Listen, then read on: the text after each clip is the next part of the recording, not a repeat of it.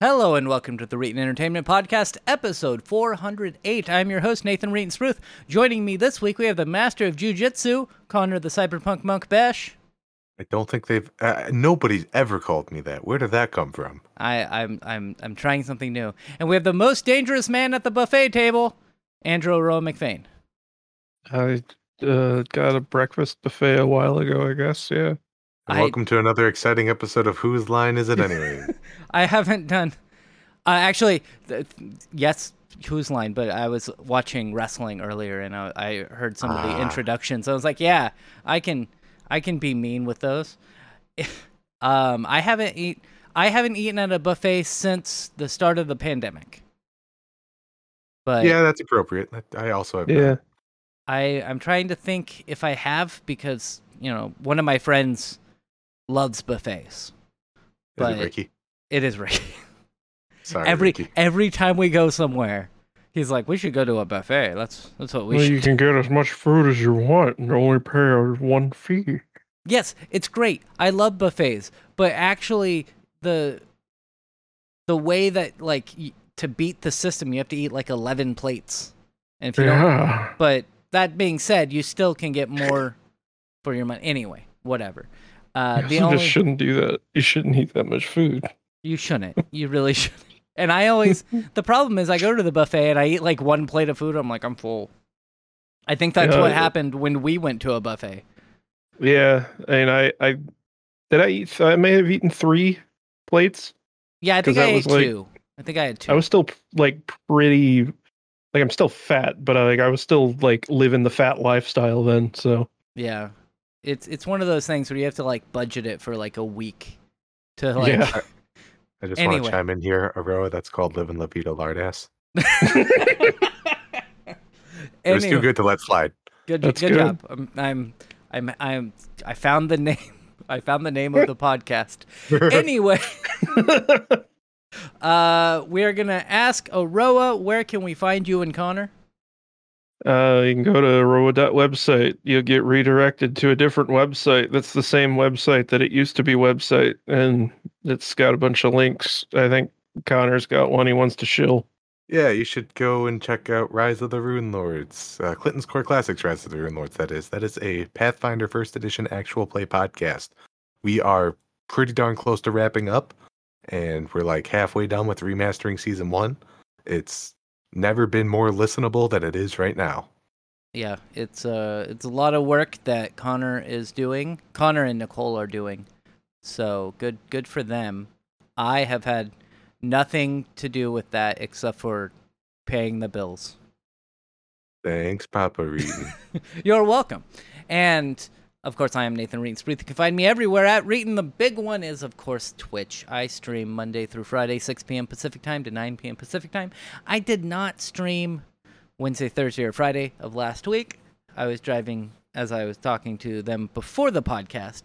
I drove 750 miles and worked 3 days and set up 3 clinics. So, I was busy this week. I couldn't stream. However, I did stream on Saturday, and we'll talk about that when we talk about the games we played. And I would like to turn it over to Connor. And what games did you play? I think the only one that's worth mentioning is that Metal Gear Solid, the Battle Network 2 that I've been playing, trying very desperately to 100%. Did you say Metal Gear Solid Battle Network? I did. I'm sorry. I meant to say Mega Man. The one that starts with M. I was like, are you making some kind of weird thing about that PSP card game that they did? I was very confused. That was me just running on autopilot. I'm sorry. Mega Man Battle Network 2. Although Metal Gear Solid Battle Network sounds like it'd be sick as fuck. Anyways, it's as I mentioned, I've been 100%ing that because I have a sickness. The first game, I got really lucky. Some of those card drops are very rare, and I blew through it pretty fast. I was not so lucky this time, but I finally managed to get all of the side content done.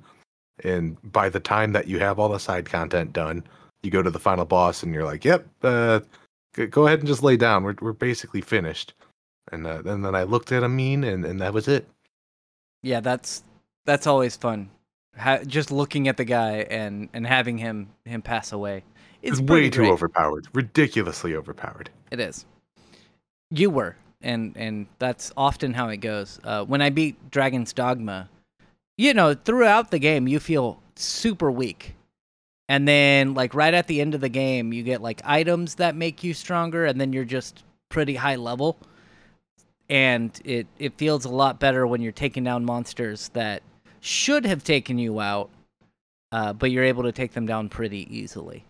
They circumvent that by being like, hey, you can kill a chimera really easy now. How about 2 chimeras and a necromancer? And that makes it a little bit more difficult. I do remember the ending of that game being like, I'm ready. I am no longer ready. Yes, that is kind of how it goes. We also have Aroa here. What games did you play this week, Aroa?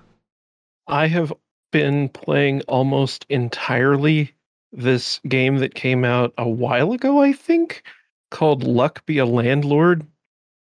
And it's they're actually releasing a mobile version in like 4 days, just coincidentally. I love this game. It is very simple. It is essentially a deck building roguelike, except it's in the format of a slot machine. Okay. So every time you spin, there are symbols on the slot machine that have various effects. And you spin, all the symbols on the screen's effects trigger, and then you get to add a new symbol. And you have so many spins to get enough money to pay your rent for the month. Oh. And the amount of rent goes up every time you pay rent. And you have to get through 12 months worth of rent.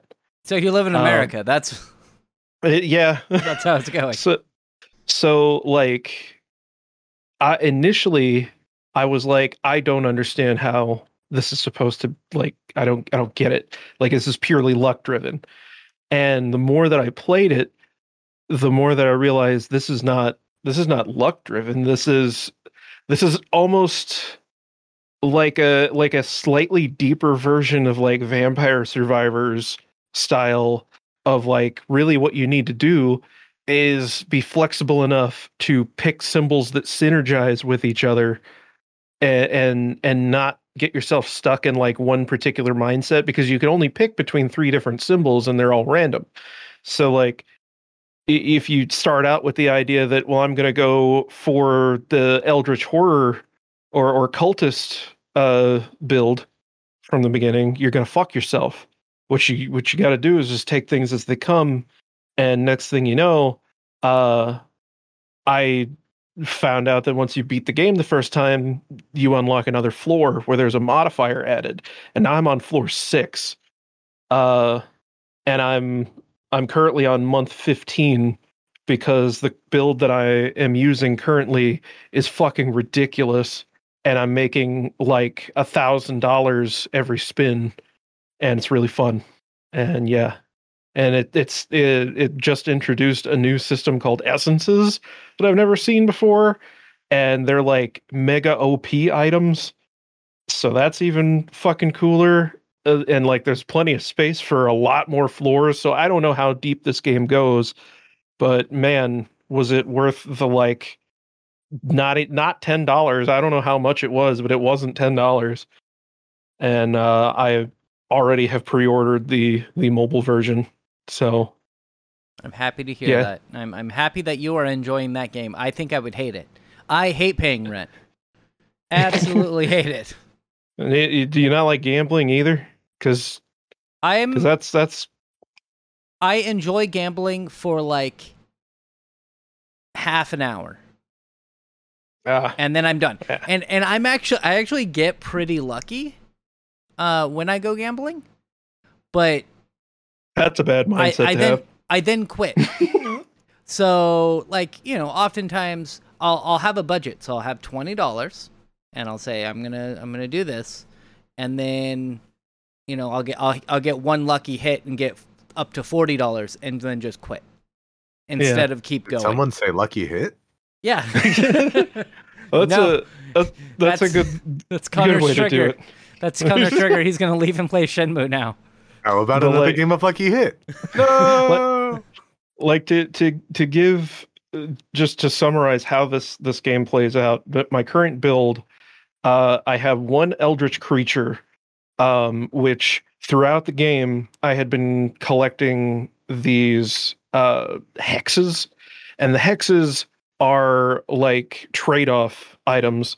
So you get a hex, and there's like one that has a 30% chance of making it to where you don't get to add a symbol after this spin. But every hex gives you 3 coins, so they're really good. I got an item at one point called Holy Water that removes the effect. So all you do is just get 3 coins, but it also makes them give 1 more. So you have 4 coins a turn for each hex that you have. The effect of the Eldritch creature is that he eats hexes and then gives 1 additional coin for every hex that gets removed throughout the game. So now I have this Eldritch creature that's giving me 21 coins. At the same time, I've got a geologist who destroys these geodes that I've been collecting throughout the game. Every time he destroys a geode, it emits a gemstone. Certain gemstones he'll destroy, and every geode or gemstone that he destroys, it increases how many coins he gives by 1. And now I have this geologist is giving 34 coins every turn. I have a thing that makes it to where cats are wild cards, which means that they give as many coins as the largest amount of coins of any adjacent item on the board.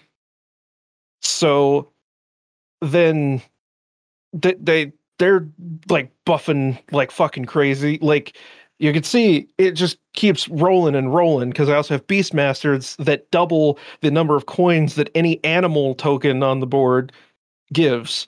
So if a cat gets buffed to like give 30 something coins, then the Beastmaster is going to double it, and it's going to be like 60 or 70 something coins.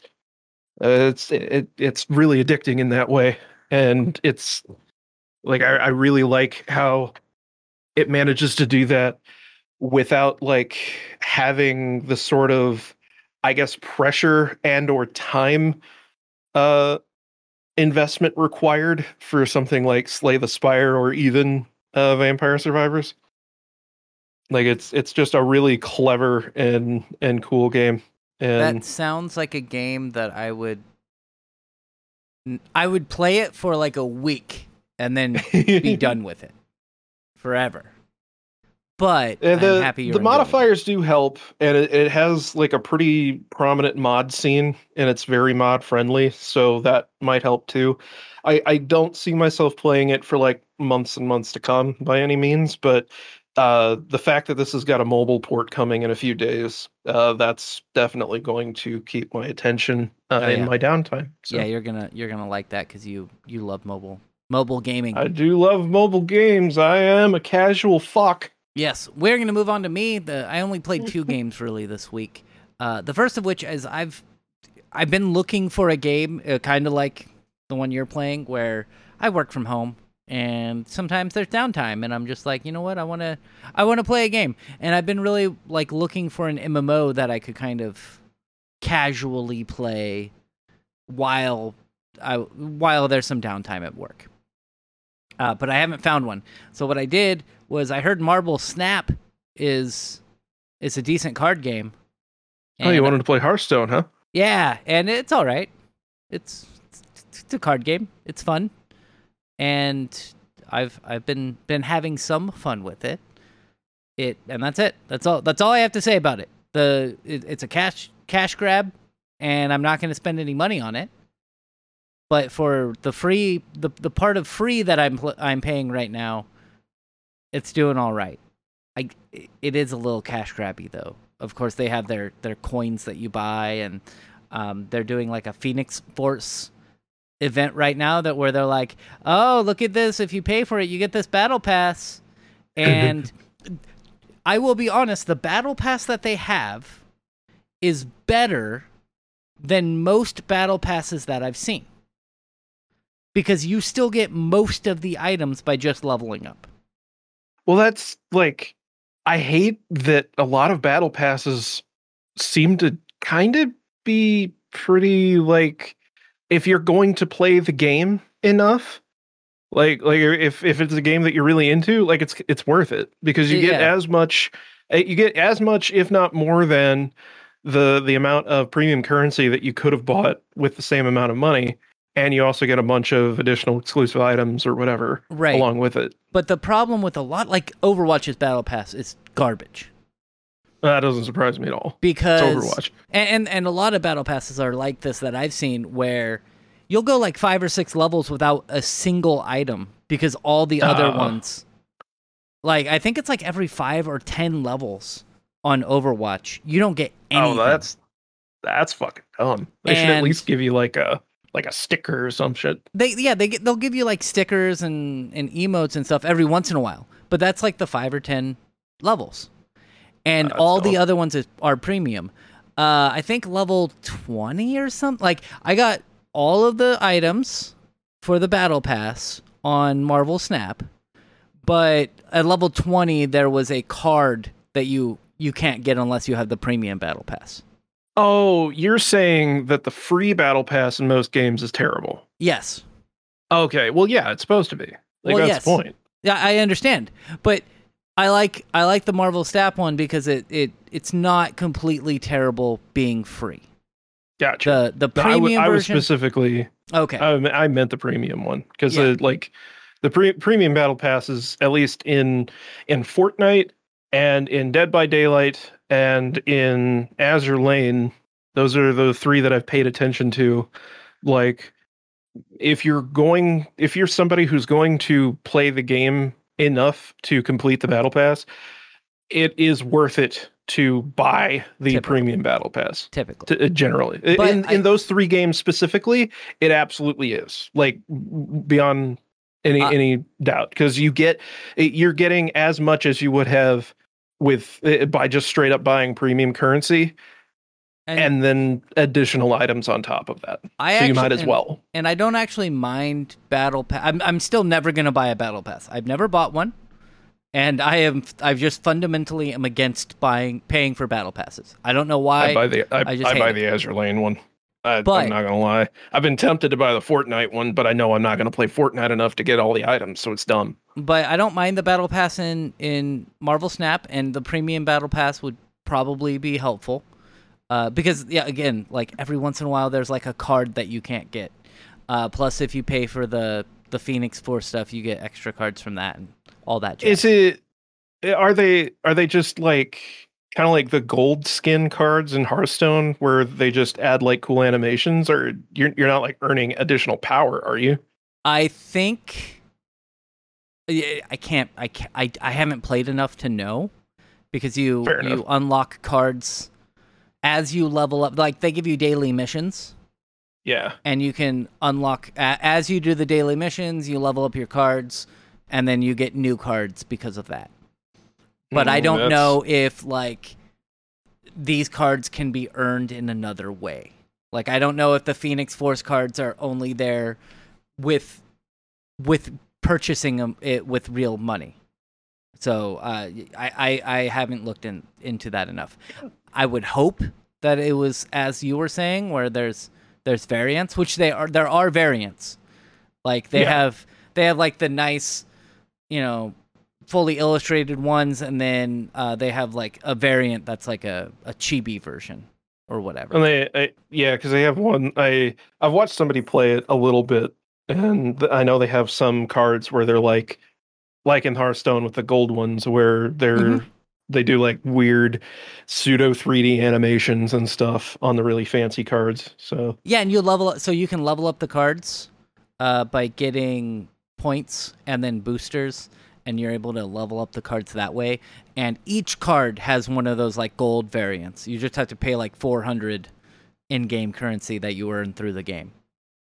Anywho's, The other game that I played, we're going to move away from that because I already spoke about Marvel Snap way more than I wanted to. Sorry. We're going to move on to the next game I played on Monday and Tuesday and Saturday. Monday, Tuesday, and Saturday. I played Shadowrun Dragonfall, which I would say is a lot better. And I know Connor's played through it. It's a lot better than Shadowrun Returns. Way better. Shadowrun Returns is a good game, but it also kind of feels like a proof of concept sometimes. It really does. They add in, instead of getting cybernetics, you can get biotech. BioWare. BioWare. I was like, it's BioWare, but that's the name of a game company. But yes, you get BioWare. That is a happy coincidence. Yes. So I played it. I had fun. I played a character I typically don't. I try to mix it up when I play a game. I don't want to just go in as a barbarian in every game and just hit things with an axe.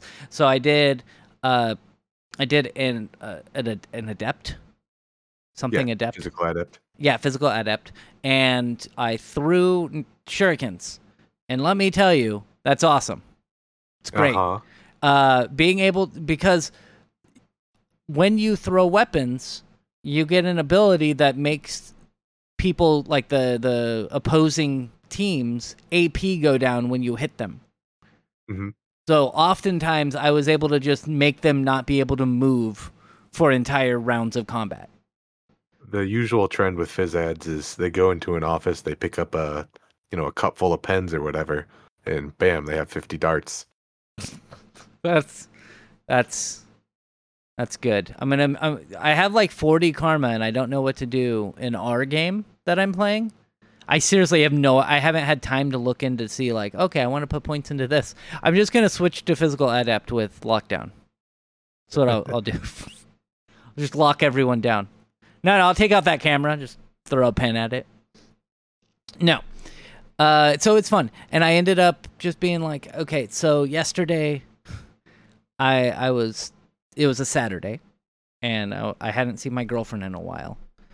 So I was like, we should go to the movies. You want to watch the new Indiana Jones? And I am willing to sit through it for 3 hours. Ooh, that's a long movie. Yeah. Well, I don't know how long it is, but 2.5 hours. I think it was 2.5. Yeah, I'm thinking 2.5. But I'm willing to sit there and watch the movie. It'll probably be fine. I know the reviews aren't great, but it'll probably be fine.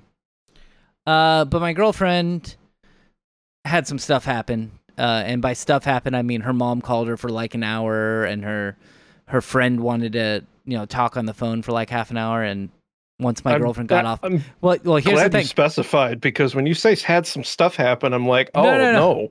Just people were talking to her. And she hung up the phone, and she's like, I don't want to talk to anyone today. And so she didn't want to. Yeah, she didn't want to go to the movies. And I was like, okay, fine, whatever. And I ended up being like, well, I have nothing to do right now. My whole plan was to try to do something with my girlfriend. So now I'm going to play Shadowrun for 4 hours, and I ended up beating the game. It's a good game. Right on. I like it. How old is it? It's a few years old now. I'm gonna spoil it. It's old enough to spoil, I think. I saved the dragon at the end. Yeah, I thought he was a cool dude. I don't know. Even though the bad guys made a compelling argument, but at the end of the day, I don't feel that committing genocide is a good idea. So the one rule of never ever cutting a deal with a dragon. You broke the one rule. I broke the one rule. Not only that, but I broke it twice. Because you can renege on the deal. You can be like, nah, I don't want to do that. But I'm like, nah, I'm totally following through with this. I'm a man of my word. And I think I also saved the dragon when I played through it, because evil guy was a dick. Yeah. And then Anyway, it was a good game, and I don't know what game I'm going to play through next. I'm leaning towards Baldur's Gate 3. Oh. I've heard some good things about that. That releases, I believe, August 3rd, so a couple weeks from now. I think someone in the Discord was talking about that. That was Nick Lotus. Yep. And they were talking in the Discord about it. My understanding is that it's basically like the way that the game plays is they took their previous game, Divinity Original Sin 2. They took that and then just made it like a little closer to actual D&D rules. Oh, so it should be fantastic. Yes. Yeah. I have heard really good things about it. I'll figure it out. I'm actually thinking about playing a bard, but we'll see. We will see what I decide to play as on that, if I decide to pick it up when it releases on August 3rd. We are going to move on to talk about some news stories. The big one, we'll just start up with the big one at the beginning. Microsoft and Activision have been approved to join forces in the United States of America. Well, assuming that the appeal from the FTC doesn't go through, which it probably won't. Yeah, there's an appeal from the FTC, and the problem is, I think part of it is that Sony and the FTC had really bad arguments for why it should not go through. As in, there has been reports recently that in the court filings, you had Sony complaining about, oh, well, Microsoft is going to make games exclusive and stuff. And in the discovery, they found out that Sony was trying to make a ton of games exclusive to PlayStation. Yep. And Sony was just like, well, yeah, but come on. And what about that Final Fantasy game that just came out? Come on. And I read something about how like Activision tried to make Call of Duty exclusive to Battle.net, their launcher. Ooh. And it ended up being like the worst thing that they had done for the franchise in a long time, and that's why it's on Steam now. Yeah, that's what happened with EA and Origin stuff, right? Yeah. Where they're like, we're only launching an Origin, and they're like, no, you're not. I love, in a way, like I don't like that this merger is necessarily happening just on the basis of it just seems like bad capitalism, but at the same time, it's like, man, it's really funny that Microsoft is like, look, Activision doesn't know what the fuck they're doing. Like, this whole talk of exclusive shit, look at what happens when you make exclusives. It's terrible. No, we just want money. Come on. I mean, I would... Here's pulling back. I would feel worse if it was just... Like, okay, let's say Sony was in the position where they were buying Activision. And it was rumored that Call of Duty and other games were going to be exclusive to the PlayStation 5. I would be like, that kind of sucks. Because while I own a PlayStation 5, not everyone owns a PlayStation 5. However, with even an exclusive, like they're like, oh, it's going to be an Xbox exclusive, the game's still coming to PC. So it's not strictly exclusive, because it's you're still going to be able to play it now. And they've already said Call of Duty and some other games are going to be able to be on. Well, and we'll talk about that. But Microsoft made the offer of saying, hey, we're gonna put it on Switch, we're gonna put it on PS5 for at least 10 years. That's the agreement, and then after 10 years we'll discuss that. And Sony rejected that because they wanted to sue and stop this from happening. And apparently, that plan fell through. The FTC, of course, as you said, is appealing, but that is probably just going to be shot down as well, which means Activision Blizzard is probably just going to merge for $69 billion. That's a lot of money. That's a lot. That's I think when you have the ability, even as a corporation, to spend 60-something billion dollars on anything. an item, on anything, maybe capitalism has run wild a little bit too much. Just a little bit. What are your thoughts on this, Connor? Do you have any yays or nays on the Microsoft Activision deal? I feel like the more that you look into it, the more that the companies trying to get exclusivity are doing it for, I don't want to say nefarious, but non-consumer friendly purposes. Yeah, And that's how it like goes. Aroa said, mentioned with the Blizzard browser, like it was actively hurting their sales doing that. But no, it's our game. We'll put it on our platform, And I don't even though you're necessarily. losing money. That's the part that makes the most not sense at all. The least amount of sense at all is like you're making these decisions knowing full well you are like limiting the total market dip that you will have. I don't understand why these people get these decisions approved. Well, I think the idea is, hey, if we have this exclusive to Xbox, and since Microsoft will then own, they'll own Call of Duty or whatnot. If we make this exclusive to Xbox or PC, then we get 100% of the profits instead of having to share 20 to 50% of the profits with Sony. And even though the sales might go down, you're not going to have as many people buying the game. You're still going to be able to get as much or more profit because you don't have that to pay the other person for selling the game on their console. Yeah, and fuck the consumer. They don't have an Xbox. Fuck them. Yeah, exactly. That's and let's be fair. The cheapest way to get into the newest consoles is the Xbox Series S. Even though it's not great, it's still what, $200 you can get it on sale. And maybe Steam Deck, if you're like entry level looking for getting into gaming, it'll do whatever you need it to. Yeah.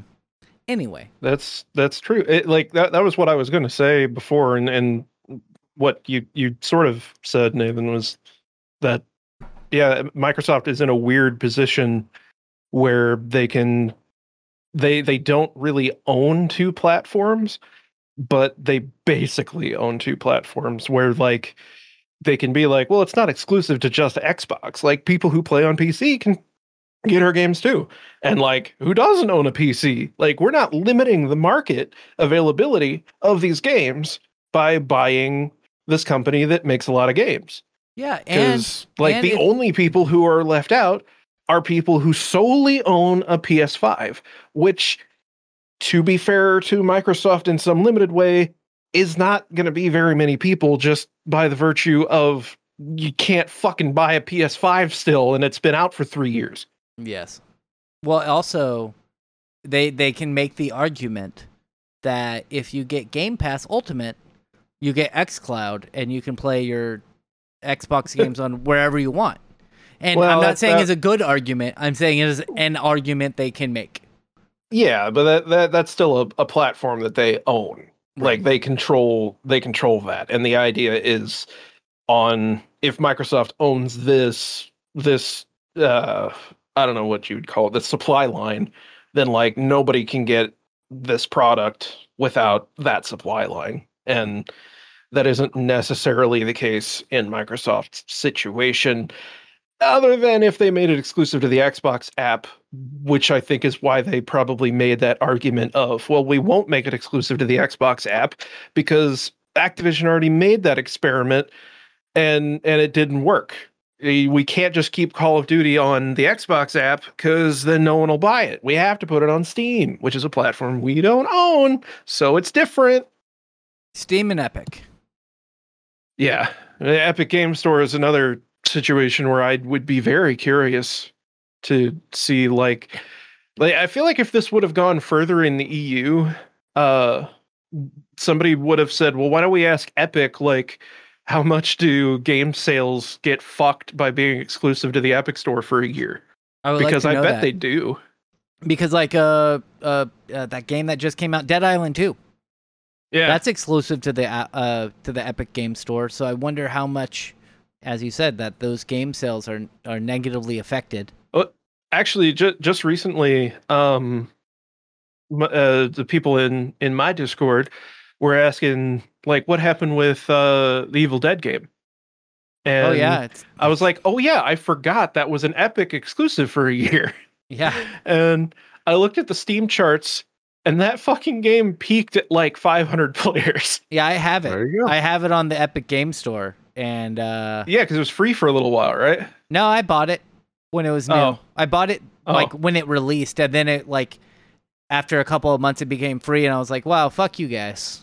Yeah, which I think is very indicative of that game was not selling well to begin with, and then they put it on Steam and no one fucking bought it because like it was already a year old. Like, And it was all right, but everyone playing Dead by Well, Daylight anyway. yeah, but I do think that there was a market there for people like me and my friends who were like really liked Friday the 13th and all that and wanted something else that was asymmetrical horror. But in any case, like 500 sales is not very good for a licensed game. No. And Well, I don't 500 know players. yeah. You said 500 sales, and I was like, I don't think you had 500 sales, but 500 players. I mean, on Steam, I like the estimated sales is still under 1,000 units. Oh wow, Like, that's bad. yeah. So, there's an argument to be made there for just that exclusivity ends up hurting sales. That happened with Final Fantasy 16 too. It being a PS5 exclusive ended up hurting sales more than if they had probably just delayed the game a bit and released it multi-platform. I do think that PlayStation. I think that Final Fantasy 16 on the PlayStation isn't going to negatively affect the sales as much as like Dead by Daylight. Once it comes to PC and Xbox, Final Fantasy 16 is going to sell pretty. It might not sell as well as some other Final Fantasy games, but it's still going to sell pretty well. Definitely. I'm speaking purely from the perspective of like if a company is like if the subject of the lawsuit is that Sony is afraid that Microsoft will claim exclusivity over these very prominent properties that Sony makes a lot of money from, I don't think that that's necessarily a worthwhile argument. And Microsoft has shown that by illustrating that exclusivity really only seems to hurt sales overall. Yeah. And now we're going to move on to our next story, which is that Sony has agreed to the Call of Duty deal with Microsoft. I didn't even read this. I didn't read this beforehand. Oh, nice. That's great. So, I'm happy. I'm happy that for once, I'm happy that you didn't read any of the stories. Yeah, this is from The Verge. Sony has agreed to a 10-year deal for Call of Duty with Microsoft to keep the franchise on PlayStation after the proposed Activision Blizzard acquisition. Microsoft Gaming CEO Phil Spencer says Sony and Microsoft have agreed to a binding agreement to keep Call of Duty on PlayStation. This ends a bitter battle between the companies that has been waged both privately and publicly over the past year after Microsoft announced its proposed acquisition of Activision Blizzard in January 2022. One thing I do like about corporations, and I hate that I'm saying this. I hate that I'm saying anything good about corporations. But they have no shame. not a ounce of shame. So they're like actively fighting against, this acquisition from happening. They're like, no, we don't want to sign that 10-year agreement. And then the judge is like, nah, Microsoft can buy Activision, and Sony's like, yes, we will take that. We'll take that. Like, it's just immediately like flips and like, fuck it. And Phil Spencer and whoever's the head of the PlayStation division of Sony America, they don't care. Like, what they're, you heard reports back when E3 was still a thing that they would go out for dinner afterwards. Like, they would just be like, hey, how's it going? And they go for dinner and have chats and be friendly because they don't care. Like, it's not them that's the ones that are wanting to, like, stop this stuff from happening. It's the higher-ups and the even higher-ups and the lawyers, right? So once all this stuff is settled, they're still going to go back to being friendly with each other, which I think is a good thing. And the only thing I don't like is that it's a 10-year deal and not just like indefinitely.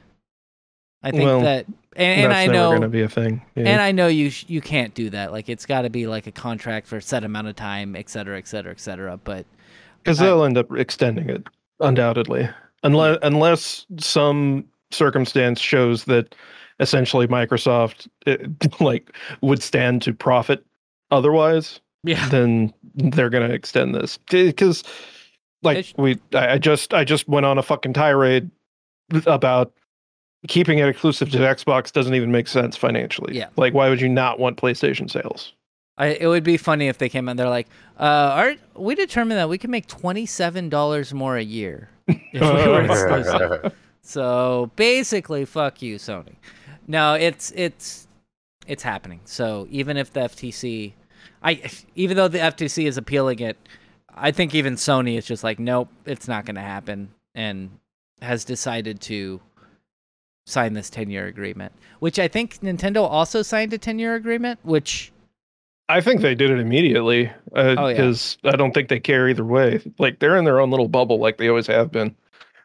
Yeah, they're selling a fucking tablet from 7 years ago as a current gen console. Like they don't care about all this bullshit. Like you can't even get Call of Duty on Switch now anyway. Fuck they care. Why do they care?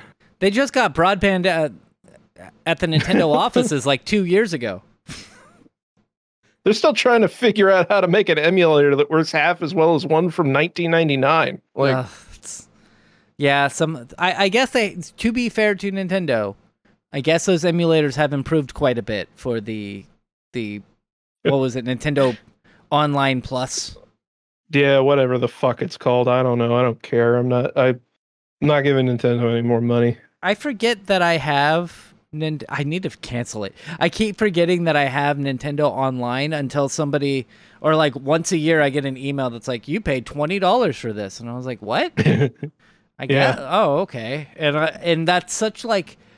It's the worst feeling. I don't like. My thing is, yes, it sucks because I'm like I haven't played online like at all since I got that. But on the other hand, it's $20. Yeah. And I'm like, I'd spend that much on food sometimes. That's definitely why they positioned it at that price. Because they know that it's just cheap enough to where like your mom isn't going to be like, it's a lot of money, Billy. I don't think we can afford that. Yeah, it's like $20 a year. And I'm just like, okay, fine. It's like, whatever. We are going to move on. We're going to talk about the next story, which I think is one that Aroa brought up, which is that Chinese hackers used a code flaw in Microsoft to steal emails from U.S. agencies. Yeah, so like I haven't really looked that deep into this because I don't think that there's a lot to really worry about from an individual person perspective. I just find this like, wow, go figure, like cloud-based anything is not secure. Oh no. Because like every company now is being pushed to Exchange in the cloud with it, which Exchange is the word for Microsoft's email product. If the place that you work for uses Microsoft Office and you use Outlook, you are using Exchange to deal with your emails.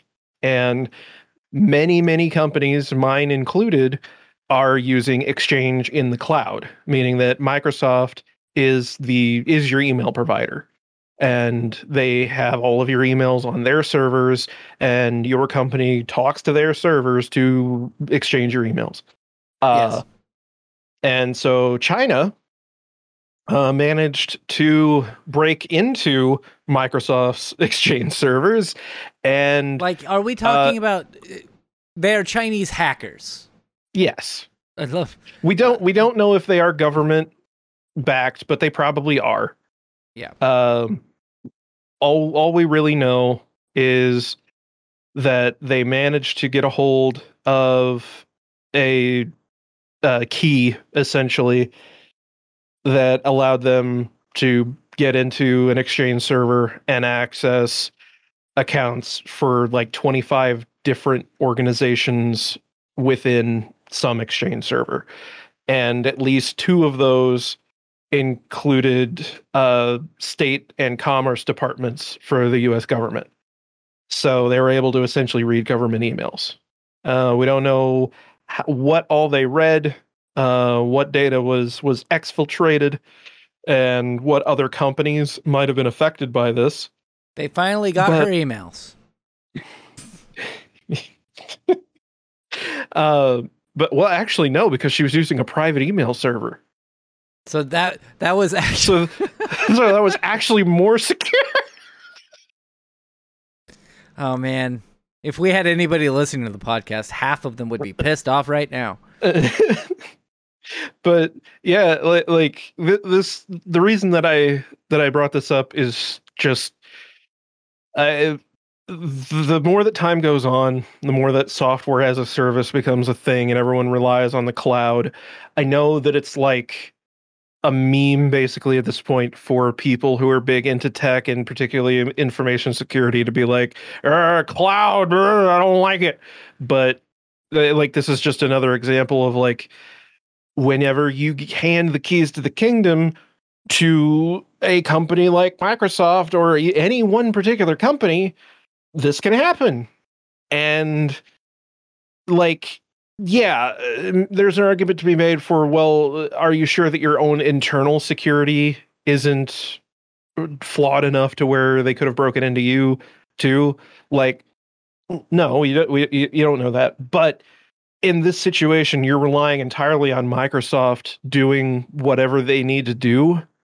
And I feel like they're a much bigger target than one individual company. You guys, and I don't know how this happened. I don't know if there was like somebody clicked on a phishing email and they were able to get in that way, or if they were just able to hack into the servers, but brute force. However, you both work IT. I'm sure you get the emails regularly from your InfoSec that's like, hey, your Microsoft account password has expired. Click here to reset it. And then you look at the email and it's like from Microsoft.com or something like that. Yeah, it's where it's an obvious phishing simulation, as they put it. Yeah. We get that. So we get that. And one of the good things about the refresh we did, about what I did last week, was we had myself and 2 other support techs there, and then my manager. So we were all able to kind of have, little meetings and team building stuff. But we're talking, and one of my coworkers was like, is this our InfoSec guy just keeps sending this to us? And my boss is like, yeah, that's InfoSec that's doing that. And he's like, can I just email our InfoSec guy and be like, stop it, I have work to do. And so a couple of months ago, there was a system. Like we've moved over to this new company, and there was like a system thing that they were trying to get us all on this like call list or whatnot, but we had like no communication about it. So we got text messages and emails saying, hey, sign up your name and email address here to get put on this call list, and none of us pressed the button to do it. even though it was legit. And so like we log on and it's like an hour into our shift, and my manager's like, hey, about that thing that was sent out, that's legit, you should probably press it. And we're all like, oh yeah, we thought it was fake, so we just ignored it. And I was pretty proud that our entire team was like, no, even to legit stuff, we're just like, no. That is pretty good. I'm always, me being the fucking dweeb that I am, I always look at the email headers to see what service they're using to send those emails out. And then I'll send a thing to my team like a couple hours later and be like, in case you didn't realize there was this email scam thingy, check, and here's the headers. They're using this company. Looks like we're paying this much for this service. I don't know why. Yeah, I do that too. I'll look at the headers. I'll look at the the send from. I actually got one today. I checked my email on my work phone, and there was one who was like, I'm part of this company and blah blah blah, and it was sent from an AOL.com address. Yeah. Like, okay, yeah. First off, get a better email. It's fucking AOL. Come on. And secondly, This is clearly a phishing attempt, so I just deleted the email. Anyway, you got to click the report button to your cyber department. Well, the problem is, since we have moved over to the new company, we have two different emails. We have the Advantage Dental email, and we have the Great Dental Plans email. And the phishing button works in the Great Dental Plans email, but not the Advantage email. And so they have to fix that. Yeah. I gotta change where the button forwards the email to, because I guarantee it's just essentially a macro that just automatically forwards the email to a certain address, and that's it. Probably. But yeah, there's a report fish button, and then every once in a while you'll report the fish, and it'll come back and be like, "Aha! You have succeeded, and you have passed our test. You will not be fired today. I'm so smart, hooray! You will not be fired for that particular infraction today."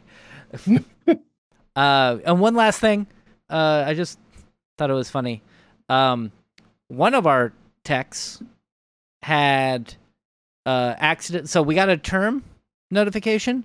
And one of our techs grabbed that term notification and was like, "Oh, it's that date. I'm just going to term them right now," which apparently not supposed to do. No. Because you have to wait until the end of the day or the next day to actually term them. Mm-hmm. Yeah. So that was bad. We always stopped working. So we would always set the account in Active Directory to just expire at the end of the day. See, I'm not smart, but there's also, we have a lot of like little programs that haven't been fucking updated since like 1992. So they don't use Active Directory. Yeah, no. So we have to go into like these individual accounts and disable them because, dental software hasn't updated in like 25 years. That's medicine in general, I believe. Yeah. And funny enough, that same week I was streaming. And one of my followers is also IT. And he was like, "Yeah, so I termed somebody early today. And apparently that was bad because they, that was their day to be termed. But they hadn't been notified that they were being termed. So I thought maybe it was, hey, this person's quitting the company today at the end of the day. In their account. And they did not realize that they were being terminated that day, so they had to, HR had to rush and get them termed early because my friend made a mistake. It was, my friend was like, "I feel so bad right now." And I was like, "Don't feel bad. What you did was you saved them an entire day of work just to be fired at the end of the day."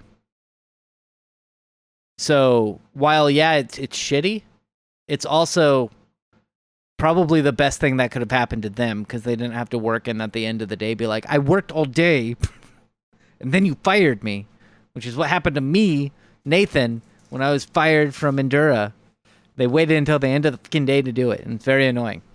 We're going to move on to our next story and talk about Twitch. Twitch Prime. I'm sorry, Twitch's new Partner Plus, not Twitch Prime. There's too many different acronyms. So they've done some math. We spoke about the Twitch Partner Plus. We said it was pretty shitty and nobody's going to be able to qualify for it. I think that's the general consensus that we had. Is that correct, Aroa or Connor? I think that's been the case. I think it's just getting worse, but I'm not sure how. Well, becoming a program was. Becoming a partner is super difficult. Just one of the requirements is that you have to have an average of 75 viewers while streaming, that's a pretty high number, right? But another part is that this Partner Plus program was even more exclusive to the point where you not only had to be a partner, so you have those 75 followers, 75 viewers at all time, or on average, I guess. But also, you have to have so many subs. So you have to have 350 subs. Not just that, but it can't be gifted subs and it cannot be Prime subs. So it has to be 350 subs from individuals.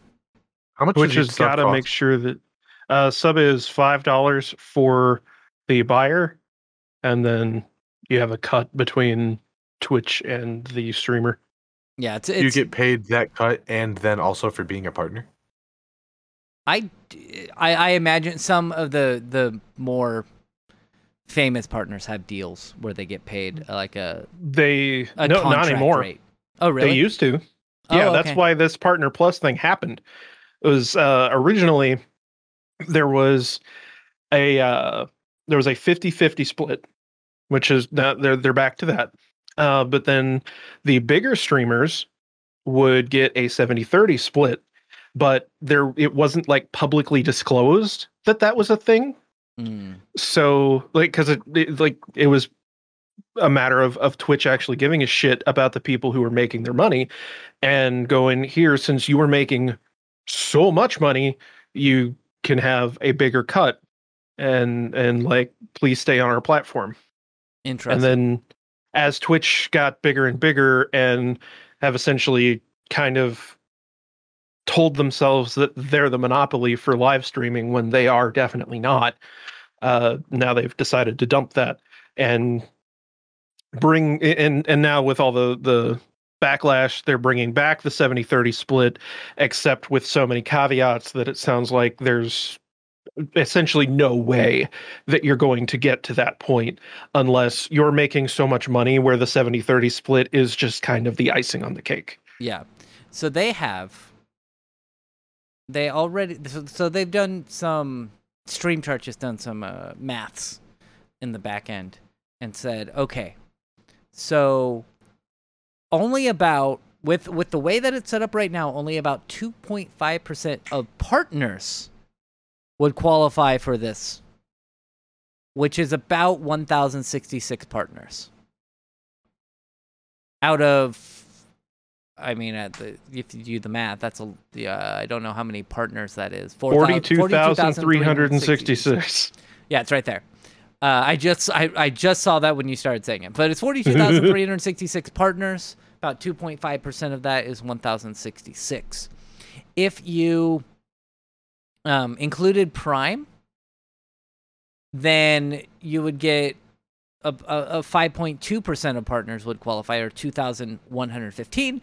If you included just the gifted subs, that would go up to 9% of partners would qualify, or 3,820. And then if you included both Prime and gifted, it would be about 11.5%, or 4,857 partners would qualify.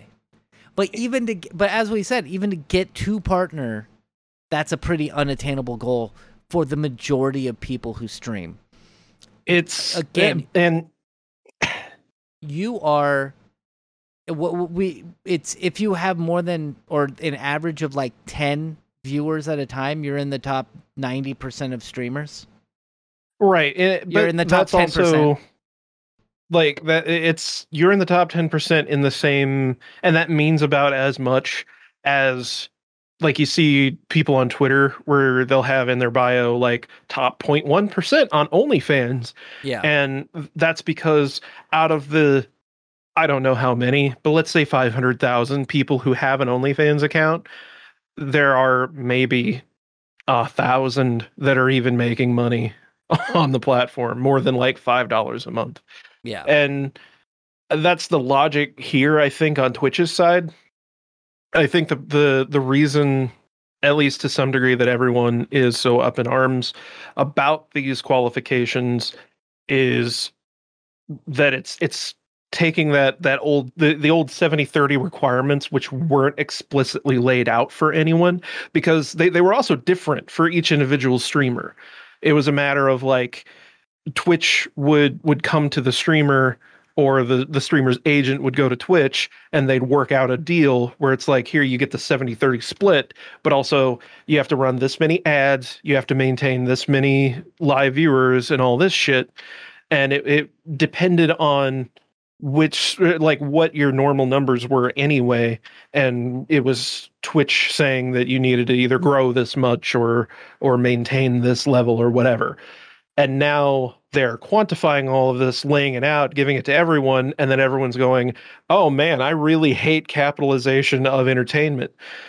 Like, because that's really what it is. This is you're commodifying people in this way, and the general public doesn't like to see how the sausage is made. Yeah. Yeah, and I'm looking up, I don't see it here in this article, but what's the YouTube split? 70-30. Okay, so YouTube is 70-30, Kick is 70-30, and then also there's some rumors that they're going to offer like Kick has hourly whatever stuff. fucking dead in the water platform. Yeah. But so the two big ones that actually matter, YouTube and Twitch. Twitch, it's a 50-50 split unless you are one of the 1,000 people that qualify for the Partner Plus program, and they offer 70-30. YouTube is 70-30 just off the bat. Well, once you qualify. What are the qualifications? Yeah, once you qualify for monetization in the first place, yeah. And what are those qualifications? Do we know? They're out there, but I'd have to look them up. Twitch, YouTube, streaming, qualifications, monetization. Okay. Monetize your live stream. Let's see what these are. The 1,000 subscribers plus 4,000 valid public watch hours in the last 12 months, or 10 million valid public shorts views in the last 90 days. But that's for... Oh, that's for regular YouTube. That's for regular YouTube. That's not for live.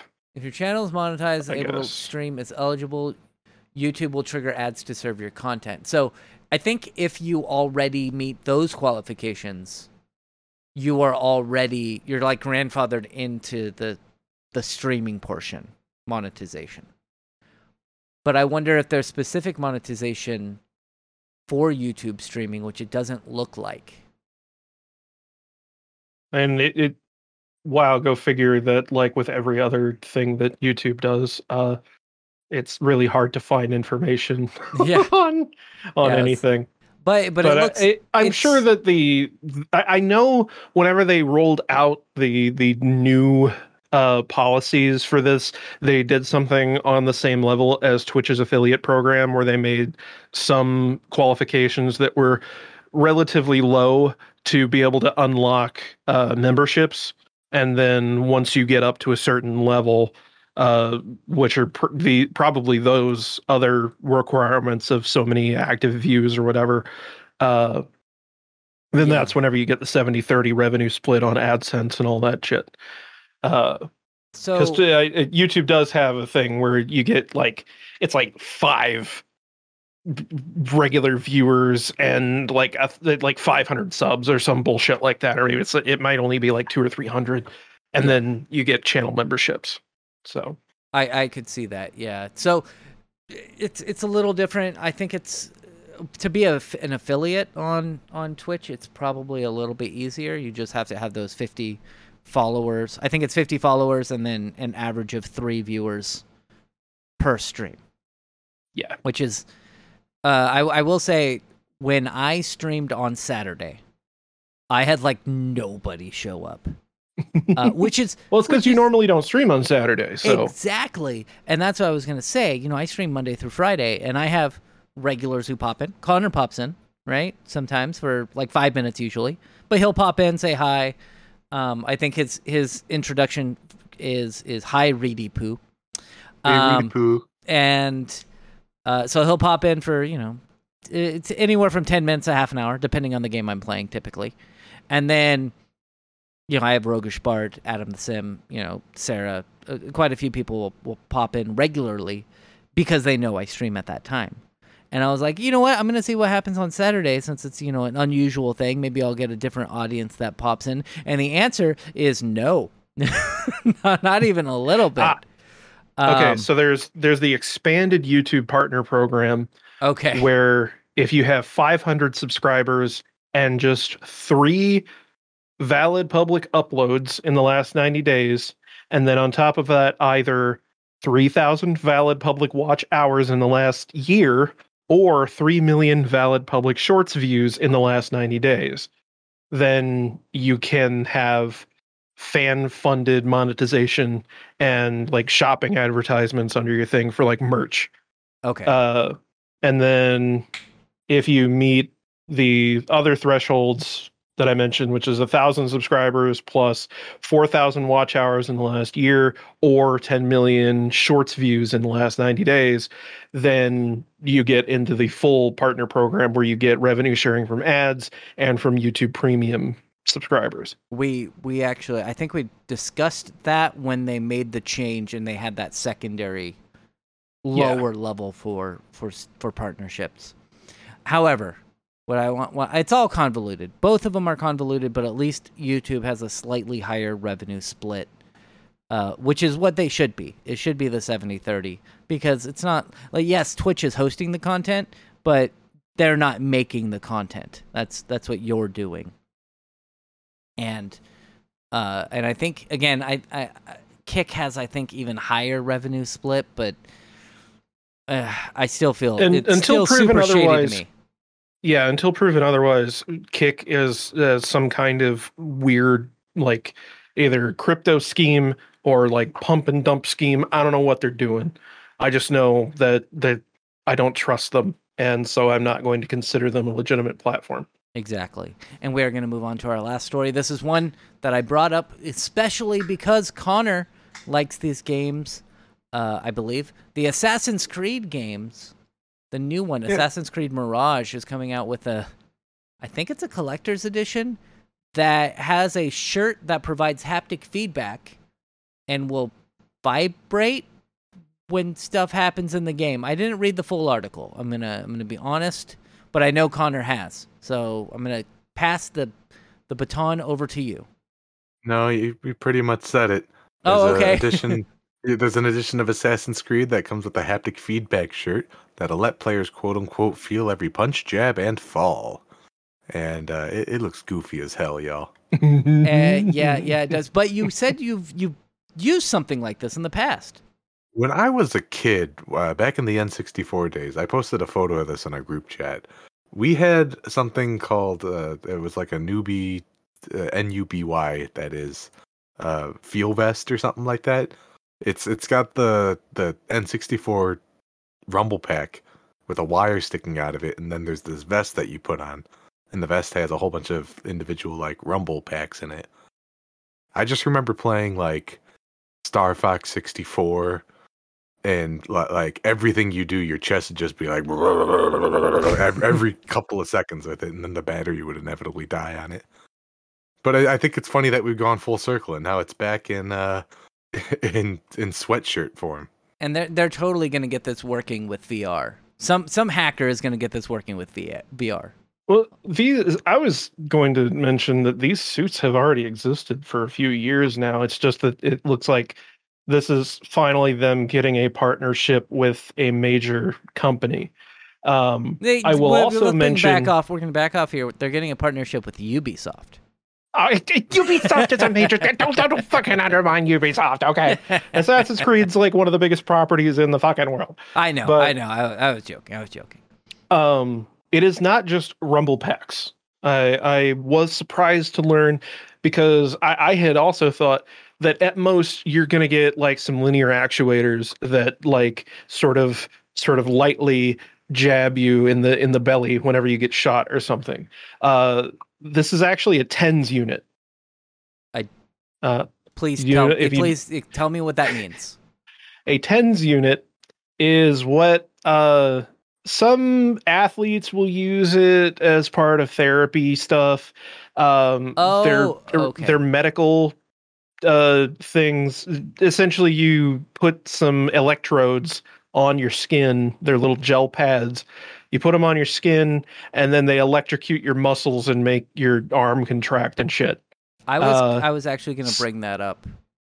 So that is, they're using a combination of they say haptics sensation technology, which to me just sounds like it's probably a linear actuator, which is just if you've used an iPhone, and I imagine there are other phones that use them too, It's like the Joy-Cons. The Joy-Cons. Yeah. Joy-Cons use linear actuators for the vibration. It's just they're little pistons essentially that can fire really quickly.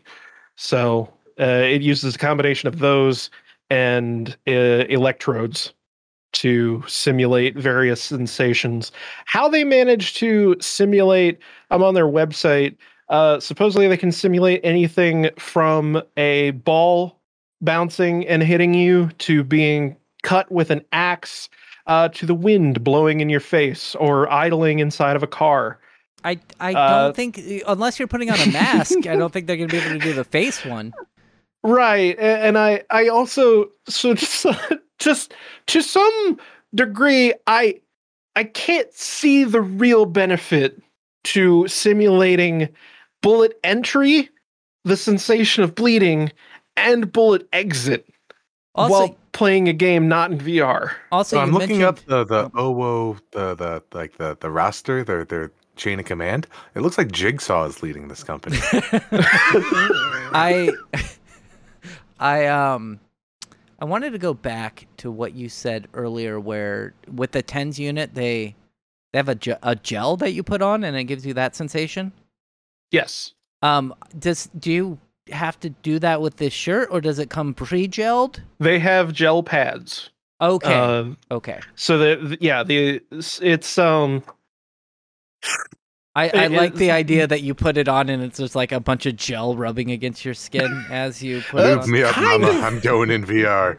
That is kind of what it is, because it's like they don't really illustrate it, but just going off of the way that this thing is designed, I'm gonna guess that they have all of the electrodes just kind of inside of the shirt, and then you plug one cable into it, and that then sends the power out to all the individual electrodes. Because normally with a TENS unit, you have to connect power to each individual electrode, and you end up looking like you're some kind of fucking experiment whenever you're using the thing. Oh, that's totally. There's totally like a wire system inside the shirt.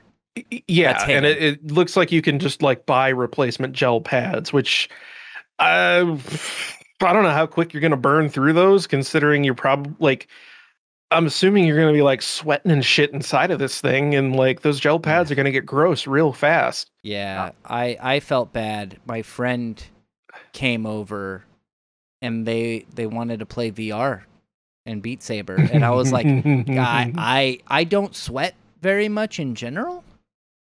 Maybe it's because I don't go outside in the sunlight, but I don't sweat very much in general, except for my face sweats a lot when playing VR. And they were like, oh, no, that's fine. I'm used to it because I play VR too. And it's disgusting, but you deal with it. And I was like, okay, cool. And I bought one of my friends on Twitter, actually, was like, hey, I have an old Oculus that I want to sell. If any, it still works. I forget which version it was, but it was one of the release versions. But it's $100. So if somebody wants to buy it for $100, it can do that. So I bought that for my good friend Durga, and I was like, they're like, oh, I'll pay shipping, and I was like, that shipping is going to cost a lot of money. Here's $40 extra just to pay for shipping, and it was like over $50 for shipping. So, I ended up giving it to Durga, and Durga's like, this smells really bad. And I was like, yeah, replace the foam. You have to replace the foam when you get a used item like that, but it was $100, so have fun.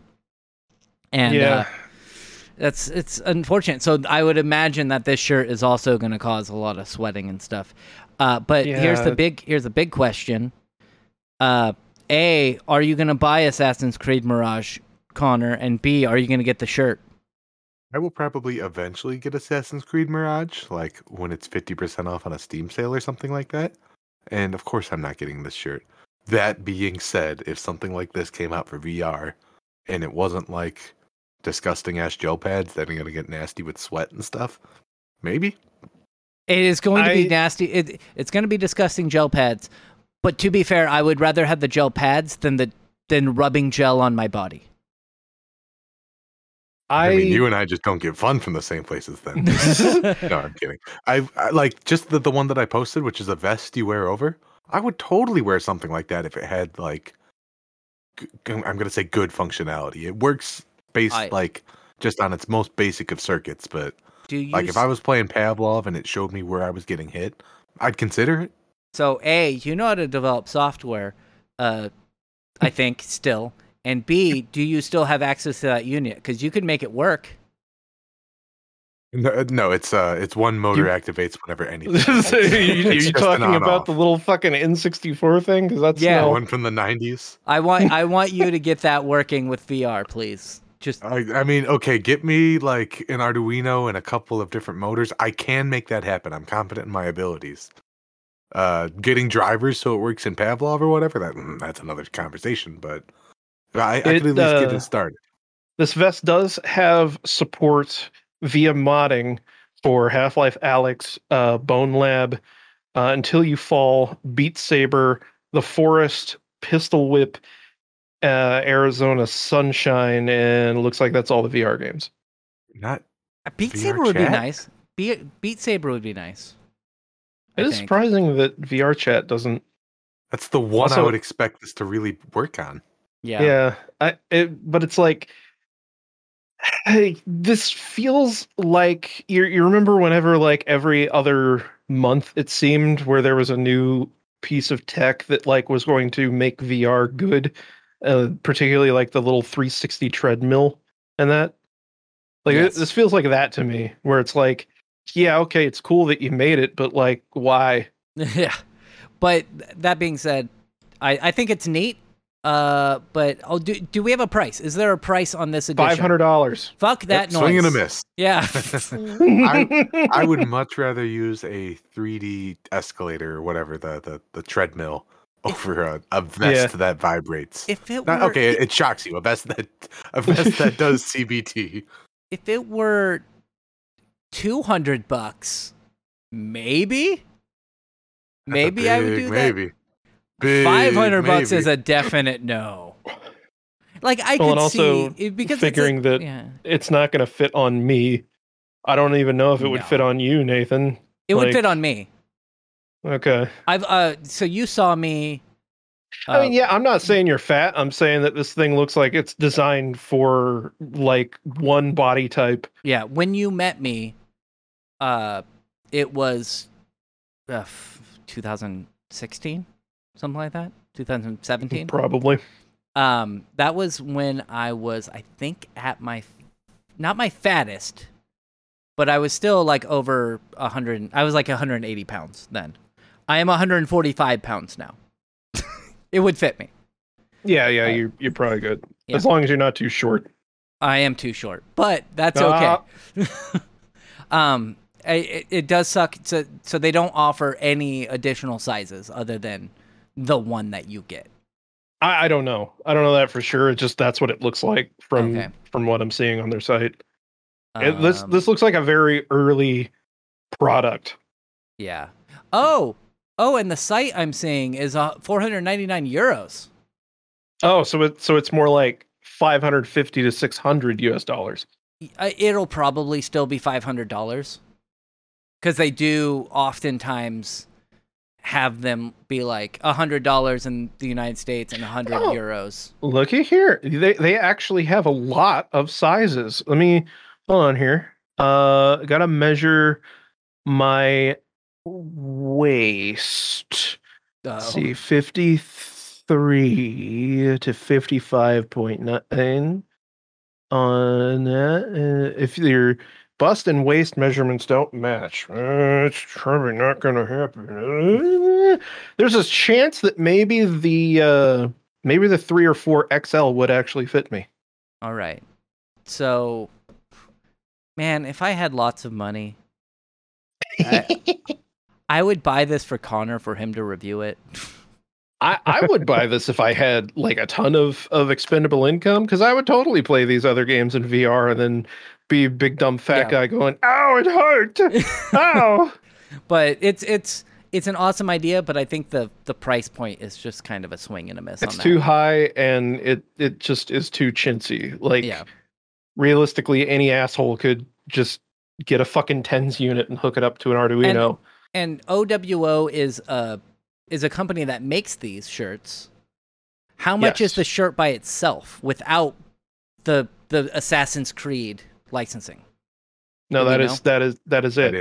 Oh, that is okay. 500 euros. Oh, okay. Well then, no. Just no, not doing it. And also, like, how much are you really getting out of this whenever you're playing a third-person game? Like, I think a when it's first-person not game. VR. Yeah, I think even first-person's like. This thing stinks to me of streamer bait. This is, hey guys, I'm going to play some Call of Duty. Let me put on my vest. Ow! Hey, like and subscribe. Ow! Yeah. Yeah. Except I've actually watched a video like that of Markiplier and another guy just like shocking themselves with TENS units. And that was way more entertaining than anything I'd see out of this thing. Probably. But we are going to call it a day. That's the end of our podcast. And we're done talking about shirts that will shock you. Thank you for being here, Aroa. I'll make a shirt that'll shock you. Please don't. And I would like to... Here's a lead acid battery. And thank you for being here, Cyberpunk Monk. You may not know this, but I've had a muscle stimulator on me this entire time.